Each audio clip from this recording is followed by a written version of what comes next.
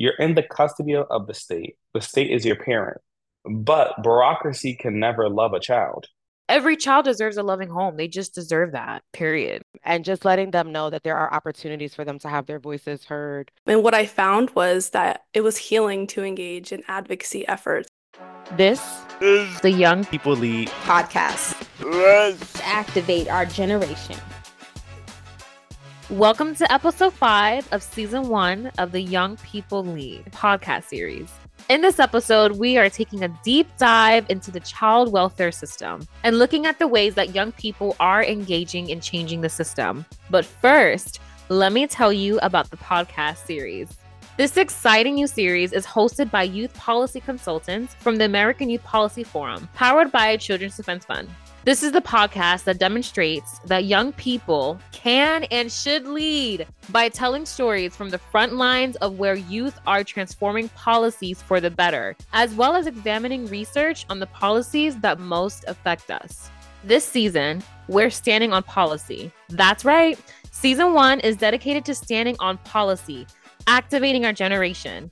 Throughout this season, 6 of us youth policy consultants will take you, our listeners, on a journey to understand how young people are making a difference in the policies that affect them most. We will talk to experts, researchers, and youth leaders working on policies in education, the legal system, child welfare, and the workforce. If you are a young person looking to catalyze change, this podcast is for you. We also invite researchers and leaders in youth-focused organizations across the country to listen in, because we are sure you're going to want to hear what our forthright guests and passionate young adult policy consultants have to say.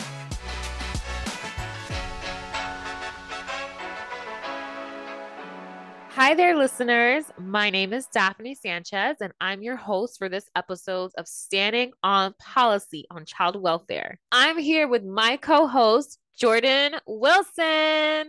Hey, everybody. We're youth policy consultants with the American Youth Policy Forum, and we are excited to have this conversation with 2 amazing guests, Sixto and Idelia Robinson-Confer. But before we introduce you to our guest, we want to tell you a little bit about ourselves.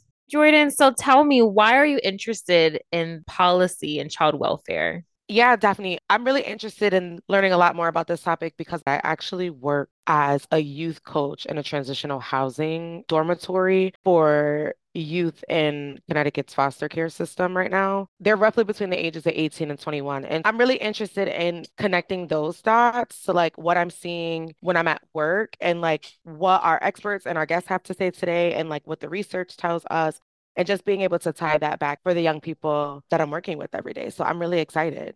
So Daphne, I know you have already hosted a podcast episode on this topic during last year's Credible Messenger podcast. I know you are really able to connect with your guests, connect with other young people. What makes you passionate about policy in the child welfare system? Being a young person with lived experience in the foster care system, honestly, it wasn't something that I was really passionate about at first until I was in it. There's something so important about your environment that I don't think many people understand. This time around, I'm really excited to learn more about the policy surrounding child welfare. What does that look like? This is really important to me and for those that are listening because it shows that our voices do matter. Young people do matter. We do have a say in how these decisions affect us and those behind us and those younger than us. And also, I'm really excited to hear from another young person with lived experience. Especially, we do get to hear 2 different perspectives working on the same causes. So that's just going to be really exciting to tune into. Yeah, I totally agree. Let's hear what our guests have to say. Should we get started? Yes, let's introduce you to our guests.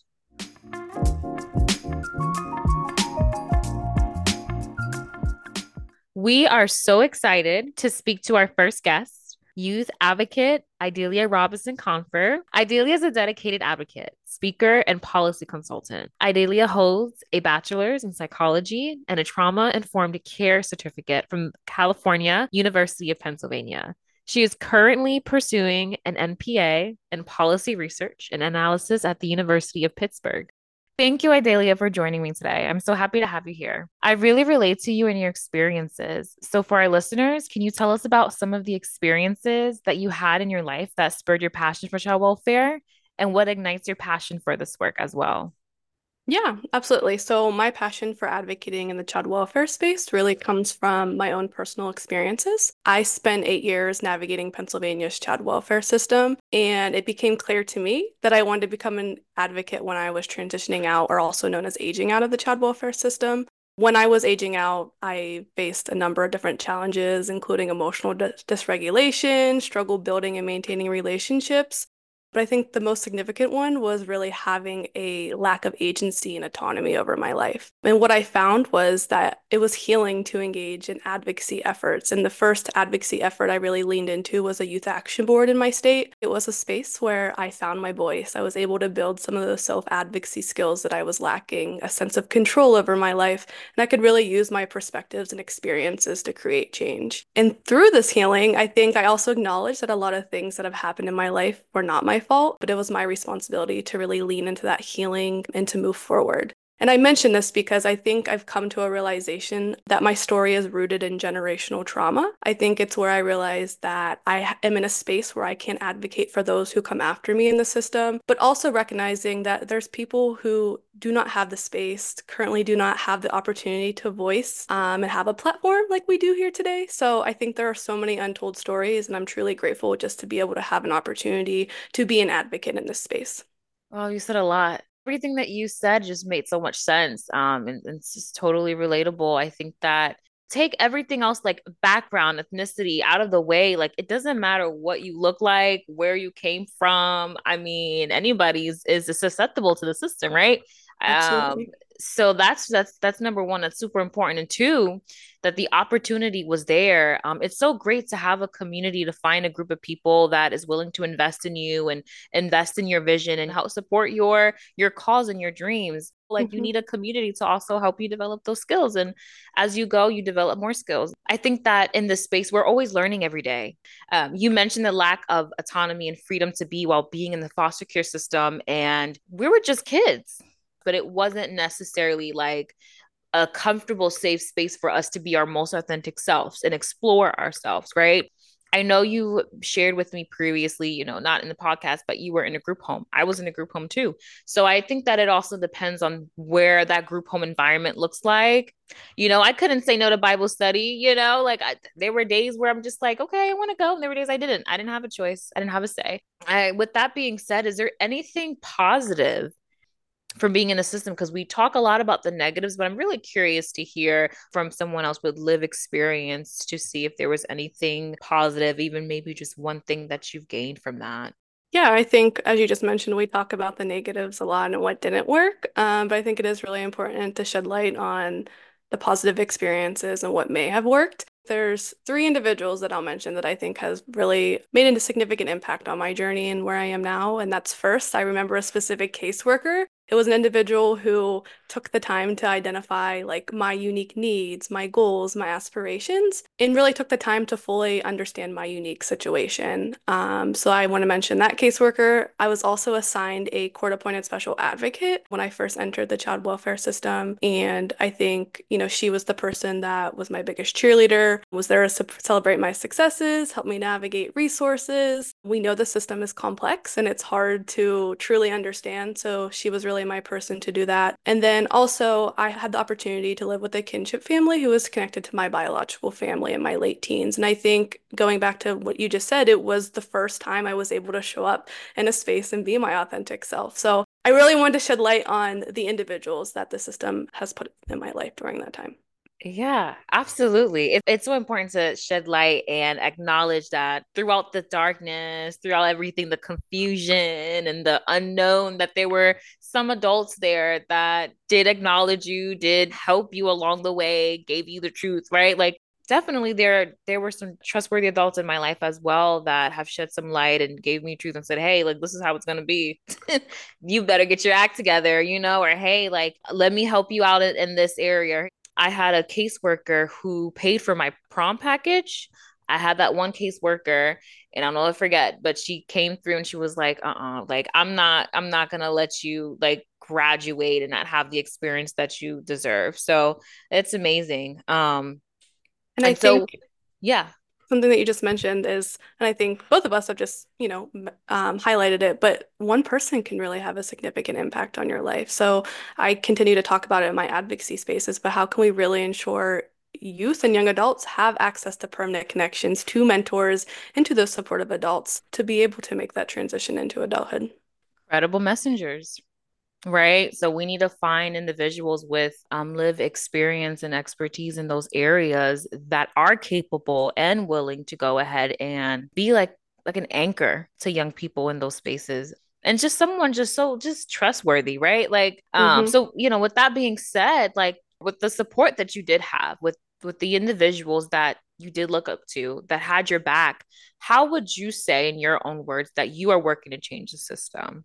Yeah, absolutely. So I think for me, I always ask myself, how can I invest the time and resources into, again, the young people who come after us within the system? So just to name like a few things that I'm involved in right now, I have become really, really involved in the youth homelessness system in Pennsylvania, acknowledging that when older youth in foster care do not receive the appropriate services, we know they have an increased risk of becoming homeless. As part of that, my Youth Action Board in Western Pennsylvania advocated for youth homelessness demonstration program funding, and we received $3.7 million to address youth homelessness, make it rare, brief, and non-recurring. These projects are still in the implementation process, but I think it's just an example of how powerful it is for young people to be part of those conversations, to be part of the advocacy, to be part of the planning, and to be part of the development of these projects. So that's one thing. And then I'm currently a youth homelessness system improvement grant consultant, which is currently funds to do systems change work designed to reduce youth homelessness. So really assisting communities and making system improvements related to partnerships. So how can we cross collaborate with child welfare, healthcare, mental health services, education, and employment, and then in addition, planning and database decision making with that. So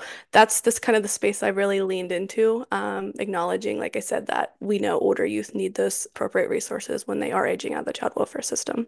Like, absolutely. You said a lot there, but main thing is it's like you come out of the system, we're just lost. We're just like FAFSA, how do we do that? Mm-hmm. Or like I drive a car, how do I? Some of us are not even being provided those resources while we're in there. You mentioned youth homelessness, and I wonder from your experience and the things that you see over there, I'm just curious to know what does that look like in your area of expertise? Yeah, so we know that there are many different causes to youth becoming homeless, whether that's family conflict, whether that's not making a successful transition out of the child welfare system. We know that it looks differently too. So I work with a youth action board that's primarily rural, covers a rural region, and we know that that looks like not like what most people would think of youth homelessness, more as couch surfing. So just acknowledging that it looks different. That's what I thought too. Couch surfing, like living with like relatives momentarily. So thank you for sharing that. So how have you been able to engage your peers, your community in the same causes that you advocate for? This is a great question. And I think it's still ongoing work in some of my advocacy spaces. But I think I'll just mentioning the Western PA Youth Action Board that I was referring to, something that we have been successful in is hosting trainings, listening sessions. So we hosted a few trainings to community members, to community organizations that are working with youth and young adults to really share what authentic youth engagement looks like, what does lived experience, and how can implement lived experience into their programming to improve policies, procedures, and programs. We've also had a training on like power sharing. How do we share power among adults and young people in the room? Another thing that we've done is listening sessions. So, for those who are not familiar with listening sessions, it's really a platform to reduce those power dynamics to say, like, young people are going to be in control of the space. So we had opportunities to host a listening session where we voiced our concerns. We shared our experiences with some of these youth serving systems, shared our ideas, and it was all youth led. So those are two things that we found successful. But of course, we're still working really hard to partner with all these local organizations that I'm talking about to do resource sharing. We talk a lot about like we provide young people resources, but like how do we actually teach them how to navigate the resources? It's very different to put a resource in front of someone versus actually walking step by step to ensure that they're getting the resource that you're providing them. We know cross systems collaboration and collaborating with different agencies is definitely something we're trying to improve in our region. I hope y'all taking notes. I hope you guys are taking notes because that's something that is needed, at least in my community here. That's so smart. Just having like agencies come to like these after school programs and just give talks and do workshops and educate and inform. Honestly, that is so smart. That's something that I'm gonna take note and bring up. And you also mentioned like showing the young people how to navigate the resources because hello, like finances, right? Like if you Mhm. were to say, hey, like if a young person comes out of the system, they have no credit, and you tell them, oh, just open a bank account with like Chase. Okay, but that doesn't help them. Walk them through it. Go to the bank, show them how to open their own bank account, let them know, hey, this is your card, this is your spending limit, like hold them accountable, check in on them, right? Like that type of support is just so needed. So you made a valid point. We also need to teach young people how to navigate these resources. That reassurance is so important and checking in is so important for them. Yeah, absolutely. I think you brought up two other great points that I just like to build off of. So you mentioned financial literacy. What I've been hearing from all of my peers and the young people that I work with is that we need to do better with financial literacy. And the other thing that came to my mind when you were talking about that is when you're speaking about credit, is we know that young people who are trying to obtain housing, landlords want like rental history, they want credit, right? They don't want to rent to certain individuals. So there's so many different hurdles, and that's what I'm saying with like resource sharing and building partnerships. How can we continue to do that to make sure that we're like working together as a community, as a region? So I just wanted to mention that as well. You hit it in the nail. The key was, the landlords not renting to certain like folk, thinking about like the LGBTQ community, right? Like Mhm. especially if they just came out of the system. So with that being said, tell us a bit about the policy recommendations that you have made and advocated for, and where have you found difficulty in those? Yeah, so this past summer, I had the opportunity to serve as a congressional intern in the Senate, and I also served as a foster youth intern for the Congressional Coalition on Adoption Institute. And I presented a policy recommendation that had like three sections, which is first, what I've mentioned a lot of times today, which is how do we continue to implement youth engagement and decision making? How do we create meaningful opportunities for youth with lived experience to advise federal agencies in their policy development?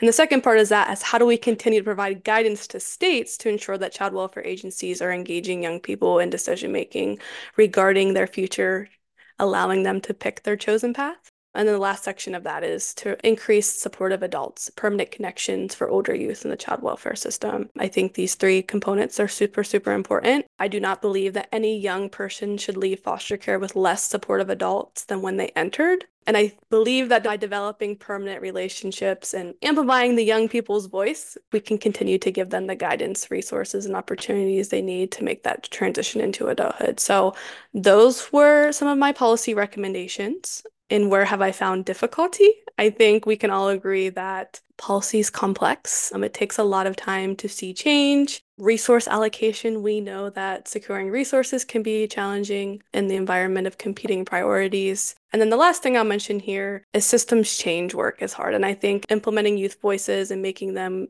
part of those decision-making processes is something new. We live in a culture where adults believe they know what's best for young people, and that's kind of how the system is created. So how do we continue to have conversations acknowledging that youth and young people are developmentally at a place where they should be part of decisions that are impacting their life? And the last difficulty I'll mention is we have an overburdened child welfare system, and I'm sure everyone listening today and everyone on can agree to that. We have case managers not receiving the appropriate pay, we have high caseloads, we have secondary trauma happening, and we need to continue to invest in the well-being of the individuals working on the ground level. So those are all the difficulties. Yeah. Thank you so much for sharing that. What have been your wins through your policy recommendations? I think for me, I celebrate the small wins, right? So increased awareness to have the opportunity to share my story, to talk about the importance of youth voice in the child welfare system and how being able to find my voice through advocacy has truly impacted me both personally and professionally is a win to me. So, of course, we do understand how hard this work is, especially to get things passed, right? In policy, because it's complex, like you mentioned. And this is an uphill battle, and a lot of people check out daily, right? I'm sure you've had your moments. What keeps you motivated or inspired to keep doing this work? And then what advice do you have for other young people that want to develop for change in the child welfare system? So I think what keeps me motivated is what I mentioned earlier, is that I had incredible individuals who really invested their time in me. Because of their support, I am where I am. I can make a difference in the lives of individuals, just like my mentors and those adults did for me. The other thing I think that keeps me motivated is leaning on those around me. This work is not easy, so to take time to really lean into my support system, to take time to practice self-care, and self-care for me looks like spin classes, therapy, sometimes just doing absolutely nothing. So that is what motivates me and keeps me inspired. And then what advice I have for young people who want to advocate for change, I think emphasizing that advocacy is challenging, especially when it's close to your own experiences. So again, how do you practice self-care, lean on those around you? Change takes time, so celebrate the small wins. And then I think the last thing and the most important thing that I'd like to say to future young advocates is the importance of owning your own narrative and taking control of your own story. When you're in these spaces and you're sharing your experiences, make sure it's in a supportive environment and where people are valuing your perspective. I just think it's so important to be cautious in settings and be selective with who you choose to share things and what you choose to share. And remember that your unique experiences are something others should feel fortunate to learn about. So I think that's so important for future young advocates. Yes. Thank you so much, Idelia. That was amazing. You said it best. Thank you so much for your time. Thank you so much for sharing this information with us. Young person to young person. This is a young person to young person conversation, and I don't have these conversations every day. So this was great. Thank you so much, Daphne. This has been amazing. It's always a pleasure to collaborate and work together in these spaces.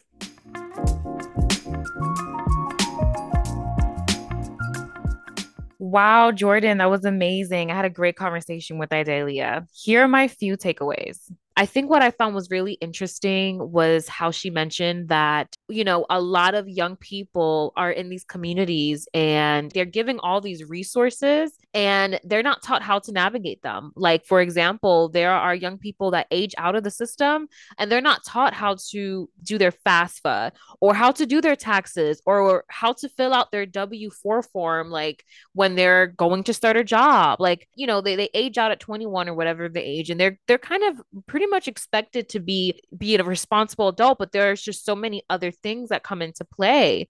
Yeah, I thought she said some really powerful things. And, I'm really excited to hear what Sixto has to say because I know Sixto. We actually both grew up together in the city of Bridgeport, Connecticut. Shout out to Bridgeport. And I'm just really excited to hear about all of the work that he's been doing. I'm super proud. I see him having dinners with Vice President Harris, and he's in DC all the time. And so I'm just really excited to hear what he has to say, what he's Yes. done.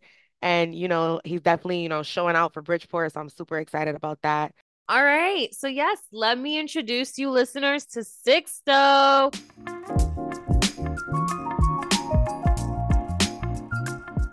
All right. So, Sixto Cancel is the founder and CEO of Think of Us. Think of Us is a research and design lab driving systematic change in child welfare. Through focused projects and sweeping initiatives, TOU, which is Think of Us, drives structural changes in child welfare policy and practice. Sixto was named as Forbes' top 30 under 30 social entrepreneurs and is on the 2021 Forbes under 30 lister board. Woo! Okay. And honestly, he has so many other accolades that we don't have time to cover them all here. But please check the show notes to learn more about him. Welcome, Sixto. We are so excited to have you join us. Sixto, so you have a very powerful story. And as a youth advocate, I really identify with what you're doing. Can you tell us about how you came to your role in advocacy and who was your support system? I had a journey that was very different than other foster youth because most foster youth come into the system and then about half of them go home within the year. But that wasn't my story. I entered foster care as an 11-month baby. Then I was adopted at the age of 9. It was a very racist and abusive adoption. And so I found myself, couch surfing by 13. And when I was finally 15, that was the moment where I realized I really need to find my voice and speak up for myself. And I ended up having to put a recorder on my chest to just get the evidence of what was going on. And then I was able to come back into the system at 16. But in the beginning, I feel like the journey started with the anger of the injustice that occurred when I couldn't get back in because no one believed me. It was actually the feeling of, this is so messed up. I cannot believe you did this. I had enough emotional intelligence to say, there are bad people in the world. And that's who ended up adopting me. So I wasn't really blaming the system for the bad adoption because she was a person who was just able to deceive a lot of people. But it impacted me deeply that when I finally found my voice to advocate for myself, that the system kept opening investigations, closing investigations, and I really didn't get to people believing me until I really had the evidence for people to believe me. I just want to say that's crazy. We believe kids until we don't, Mm. right? We believe kids until we don't. And then we're asking from them, okay, where's the evidence? They're very quick to believe when we say that we've been harmed. But now when it's time for us to take a stand for ourselves and participate in speaking our truth, we're asked for more. Through your experiences and your journey, you ended up making Think of Us. Can you tell us a little bit more about what Think of Us is? Share with people what your mission is and how it incorporates the voice of young people. I think of us, we're a nonprofit. And what we're focused on is how do we help the system transform? And the way we're thinking about that is how do we actually accelerate the things that are being designed in the system by centering lived experience? And so that means directly hearing from people who are impacted. And when we get that understanding, we need to understand all the people around the person that they're serving. So, what do the fiscal folks who have to approve reimbursements think? What does the program person who designs programs think? What does that frontline person who works with that young person or that birth parent, what do they think? And from there, what we're able to do is truly understand what is the potential solution. So our organization is looking at how do we not reform a system? How do we not just improve a system? But how does the system have a new way of operating? A system may place a child in a family member's home as their first placement, right? And helping a system think through that. It may be that we do research, right? Because we have a couple different departments. We have a research department, we have a design and implementing department, a tech department, and then we have our policy department. And in there's community building. And so we have all these different teams that think of us that are working towards a larger story arc. It's a community. That's what I heard. It's a community working together for the same goal and mission. Thank you for sharing that. That was really powerful for me. Do you have perhaps any particular research that you'd like to uplift in our podcast today, or anything that you may have read upon or discussed that you'd like to share, like the away Yes. from home study? Yes. So on our website, thinkofus.org, when stuff hits the fan, think of us so that you can remember that. So thinkofus.org. Under the use cases, we have a couple research profiles. So we've done research called Aged Out. From the perspective of young people aging out, what's missing, right?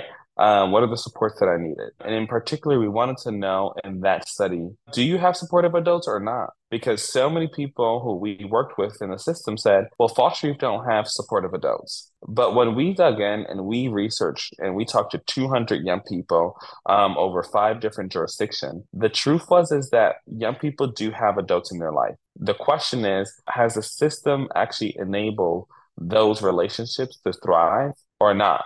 So the adults that are in your life may teach you things, like interviewing for a job, like looking at your resume. But, we've relied on programs and we need to still have that.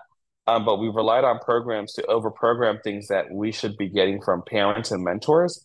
And programs have an opportunity to be able to engage those adults who are in our lives, to say, hey, how might we, all together work on that interviewing practice? How might we all together think about how to, drive a car and learn how to do that? So there's that study. And then our away from home study was really created because there were all of these voices that were in the field talking about, is a group homes a good thing? Is it a bad thing? And there were studies, but the interesting part was that no one had asked people with lived experience. And so we were missing from the conversation. And so we decided that we would go in and we would interview young people and that then we would write a report about that. And that report was published and it has informed 22 states and 6 jurisdictions, some states and counties, around the experiences in group homes.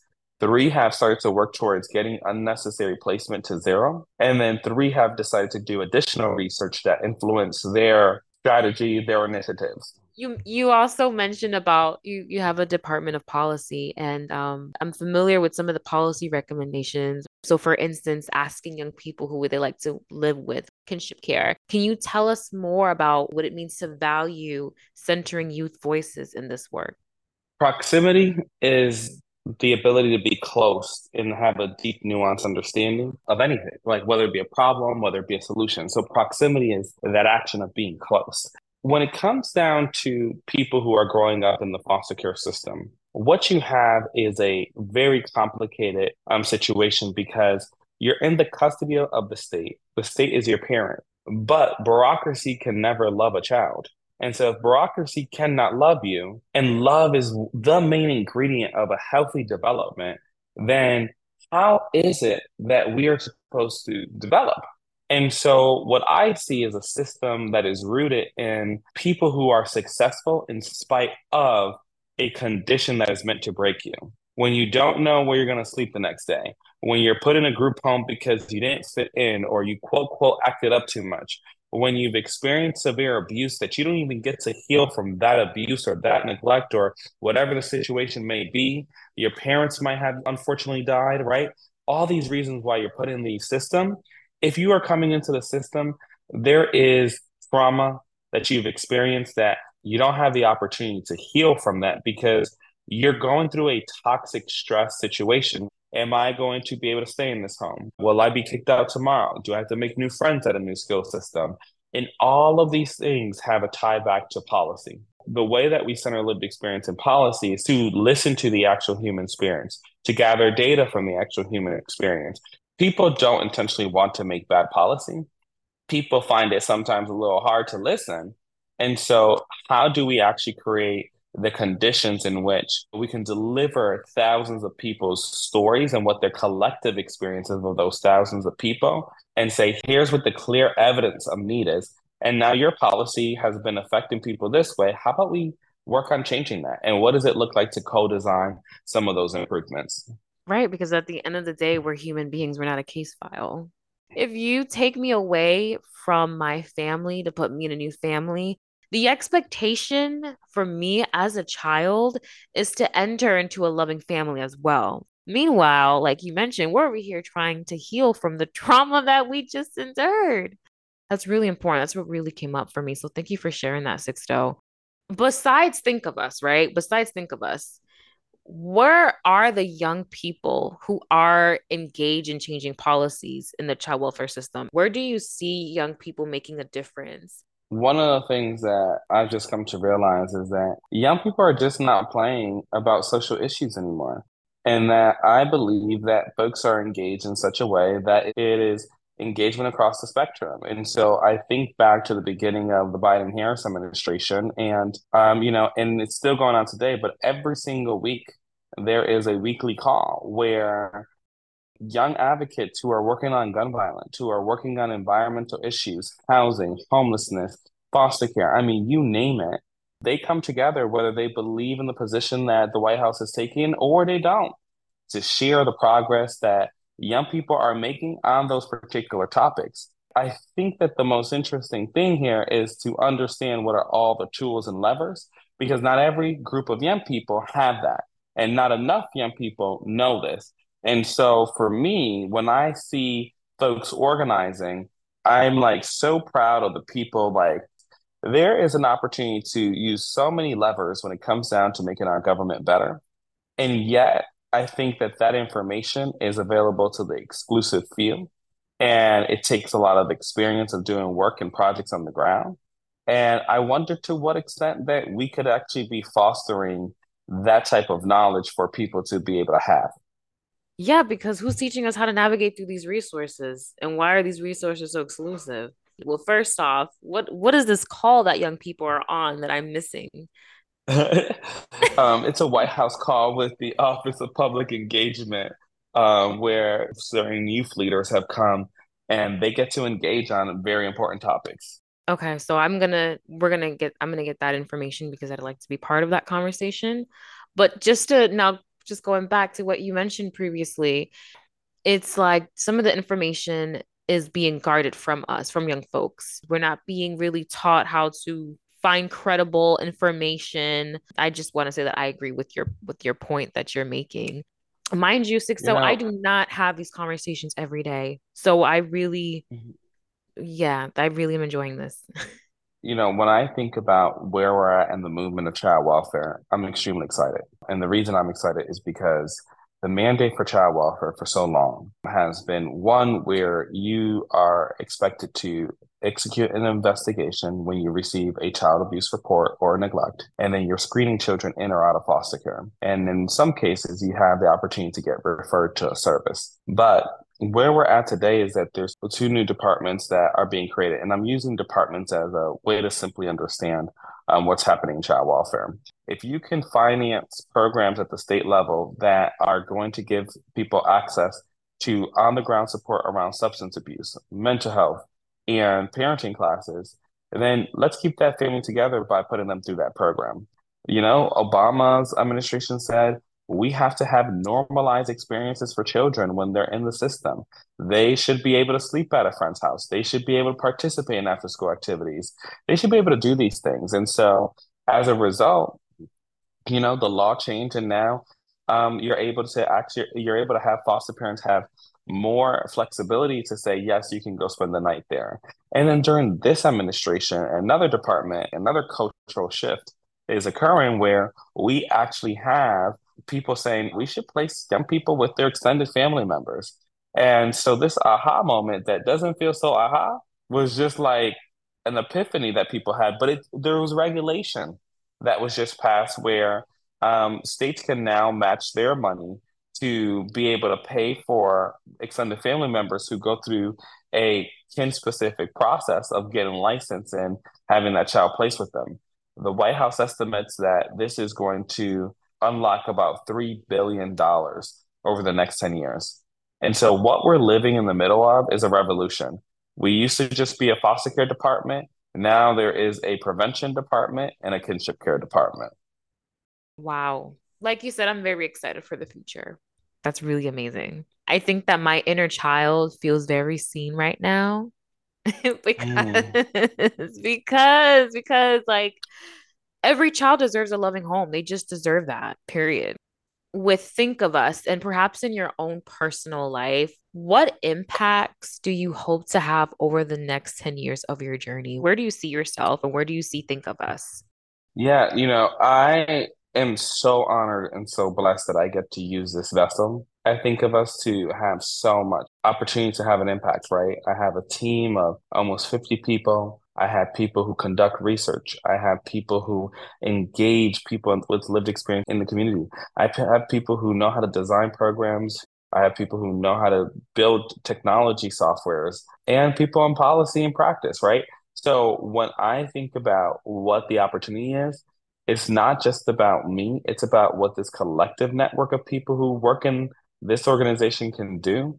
And my hope is that what we're able to do is push the system to have a new normal. And that new normal is a value that is rooted in keeping families together when it's appropriate, when it's safe, when it's possible, because you either prevented that family from coming in or you actually turned around and said, you know what, this child has to be placed in foster care. Sometimes that is a fact.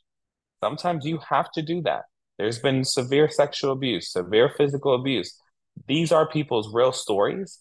And staying at home is not an option sometimes, but an extended family member could be an option. It could be an option to have someone that you've known all your life, that you've grown up with, whether that be someone in the church or your dance teacher that you've known. The ability to actually say, you know what, the system is going to prioritize you living with them. I know it's a complicated 6-month process for them to get licensed, but actually, let's not do that. Let's go ahead and figure out how we take care of the licensing in the long run. But in this very moment, what is the kin specific process that you can go to make sure that you're in a safe placement with someone that you're choosing, but that is not preventing you from being able to be connected? This is amazing. Your vision is amazing. Thank you. I'm looking forward to being in that vision too. I share the same vision as you, Yes. you know, and I'm really excited for the future. I'm really excited to continue to work on building a better future and leaving this world better than when we came in. I so appreciate y'all. I want to thank everyone, for this opportunity to talk, and I can't wait to hear it. Yeah, absolutely. Thank you, Sixto. You're brilliant. You're a brilliant person. Oh, thank you.